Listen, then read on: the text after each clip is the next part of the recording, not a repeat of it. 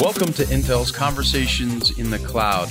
I'm your host, Jake Smith. Join me as I speak with guests from across the world about the latest advancements in cloud and edge computing, data center technology, network infrastructure, security, artificial intelligence, and more. Good morning, good afternoon, or good evening, wherever you may be in the world. My name is Jake Smith, and welcome to another episode of Conversations in the Cloud. I am joined today by Erik Landolsi, Chief Technology Officer of Irisity. Welcome, Erik. Thank you very much. Nice to be here. Erik, can you tell us a little bit about yourself and, as importantly, tell us about Irisity and what you're working on? Sure. My name is Erik Landolsi. I'm the CTO, so Chief Technical Officer of Irisity. My own personal background is within computer vision. I did a PhD in that subject many years ago, before AI was super cool. But I still learn the basics in machine learning and computer vision and stuff like that. So now I'm heading the R&D department at Irisity.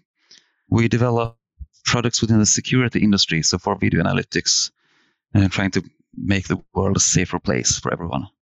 So can you talk a little bit about the business problem that you have when you're deploying safety cameras and the immense amount of data? Talk a little bit about how Irisity solves these problems. Yes, so the core problem has been intrusion detection. So the kind of basic offering is detecting if someone is where that person is not supposed to be. On top of that, we are supplying additional functions such as violent behavior detection, fall detection, detecting any kind of behavior which you would like to detect as a security operator that is not desired in that specific location. We connect lots of cameras to our system, and of course that includes lots of challenges when it comes to throughput and so on, bandwidth and processing performance. So the overall architecture is that we typically have one computer on a security site, or it can be hosted in the cloud. It doesn't really matter. It's one computer that runs the core analytics, and we try to make that computer connect to as many cameras as possible to keep down the hosting costs or the hardware costs for the customers.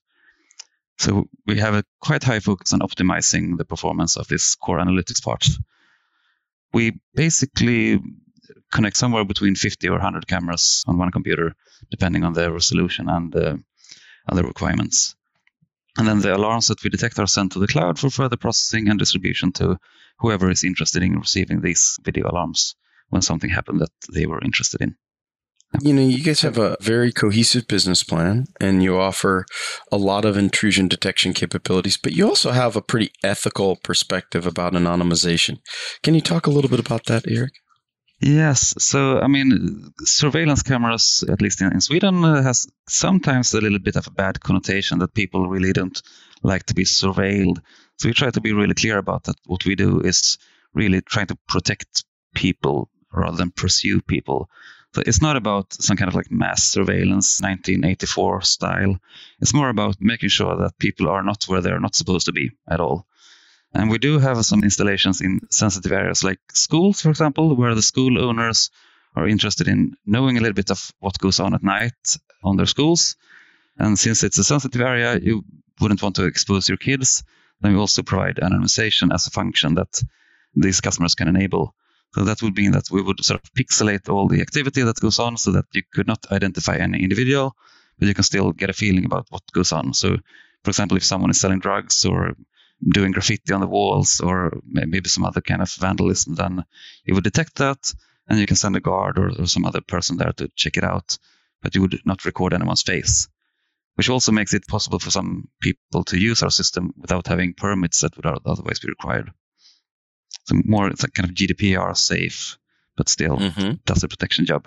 I think that's important. GDPR safe is a requirement, and anonymization and ensuring that we're not prosecuting or pursuing those who were victims is really important. Can we talk about a historical perspective on video analytics for a minute? Yeah, sure. So it's quite interesting. I mean, when I was a PhD student in the early 2000s, basically nobody that I knew did neural networks because everyone knew that neural networks were not the way to go. People use different kinds of machine learning approaches, such as support vector machines, and some people did rule-based AI and foreground, background modeling and stuff like that. But since then, it all has changed. So now people are doing neural network, and that is kind of the hot thing. Nowadays, it's support deep learning. That is the way to go. And I think most companies within this field, within video analytics, has really changed to applying this kind of big data-driven deep learning approach. Us as well, of course. I mean, nowadays we collect lots of training data from all our sites, and we really try to optimize our systems to be really good at very challenging situations. And the only way to do that is through massive amounts of data. Data and the ability to create learning harnesses and infrastructures is so critical. But talk about really some of the differentiating factors from other AI computer vision solutions that Irisity brings to the table. Yeah, I mean, one thing is that nowadays this space is kind of starting to get a bit crowded, populated. Lots of startups are coming out there and doing video security, starting from scratch. Maybe they have some academic background and so on, but they don't have these sort of 15 years of operational experience that we have. So if you just train your models based on public data sets from the internet, for example, then you would never get the accuracy in all kinds of poor weather conditions, long distances, really poor video quality that is actually out there. So we kind of take pride in making sure that our system works with any camera anywhere, even if it's a 10-year-old camera with poor resolution, maybe it's a low bandwidth connection with lots of compression artifacts and things like that. And it has to work anyway. Most sort of younger companies, they might be very good at making PowerPoints and so on, but they just don't have these 15 years of data collection and experience that we do. So I think that is one thing. And the other thing is, of course, that we bring to the table this ethical perspective that we are really looking at including functionality that helps maintaining personal privacy whenever that is needed. It's so important to take that perspective at all times, and I think we should all be taking that perspective, and I applaud Irisity for that. Can you talk a little bit about your recent acquisition? I think our listeners would want to know, and I think it's really cool. Yes, so it was just a few weeks ago that it was settled, actually. So we recently acquired another video analytics company called Agent VI, which for a very long time has been one of the more dominant players in the market, quite well known within the video analytics for security segment. And they had quite a similar journey as we had. So they started in the mid 2000s doing like pre-deep learning computer vision like everyone else, foreground background modeling, classical approaches. Then they switched to deep learning, data-driven approaches a few years ago, same as we did. We are kind of both struggling a little bit with a marketplace that is getting more and more crowded with all these startups. So we thought that, hey, why not join forces and together we can be a stronger player. And now I would say that we are actually one of the larger companies within this field within Europe that is not tied to a particular camera brand. So some of the camera brands do analytics themselves. For example, Bosch and Avigilon, they both do software and cameras, but we try to be independent. So our customers may have cameras from any vendor, and they might already have thousands of cameras installed out there. And they don't need to replace all the cameras in order to get the AI to work. They can just hook up our system, and it will do the job. We saw a lot of synergies there, kind of the same basic market strategies, and also this focus on real-time alarming, so really detecting in real time when something happens, which these security companies need to know about. Other companies might focus a little bit more on the forensic side. So, for example, selling tools for the police to investigate crimes after they happen, whereas we are more focused on detecting stuff in real time when it happens and hopefully also prevent some of the crime. So, Erik, can you talk a little bit about the relationship that Irisity has with the AI Builders Program? Yes, definitely. So we started out with the AI Builders Program. I think it was almost a year ago now. And we got some great help from Intel to optimize our solutions for Intel platforms.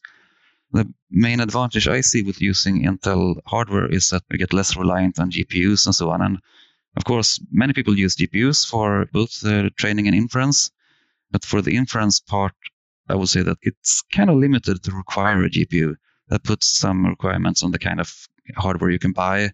For example, some customers that we have want to have their own sort of servers that they always use. They may come in some standard shapes and constellations, and they might not include a GPU. And it is actually limiting to impose that requirement on these customers. So we have a strong interest in making sure that our systems run quickly without GPUs, just on CPUs.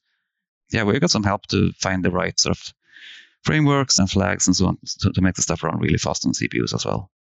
Yeah, and we're really excited to work with Irisity because we believe that at the end of the day, machine learning, AI, and the future of safety is going to depend on us. And I just really love the stance that Irisity has taken from an ethical point of view. Where can our listeners find out more information, Erik?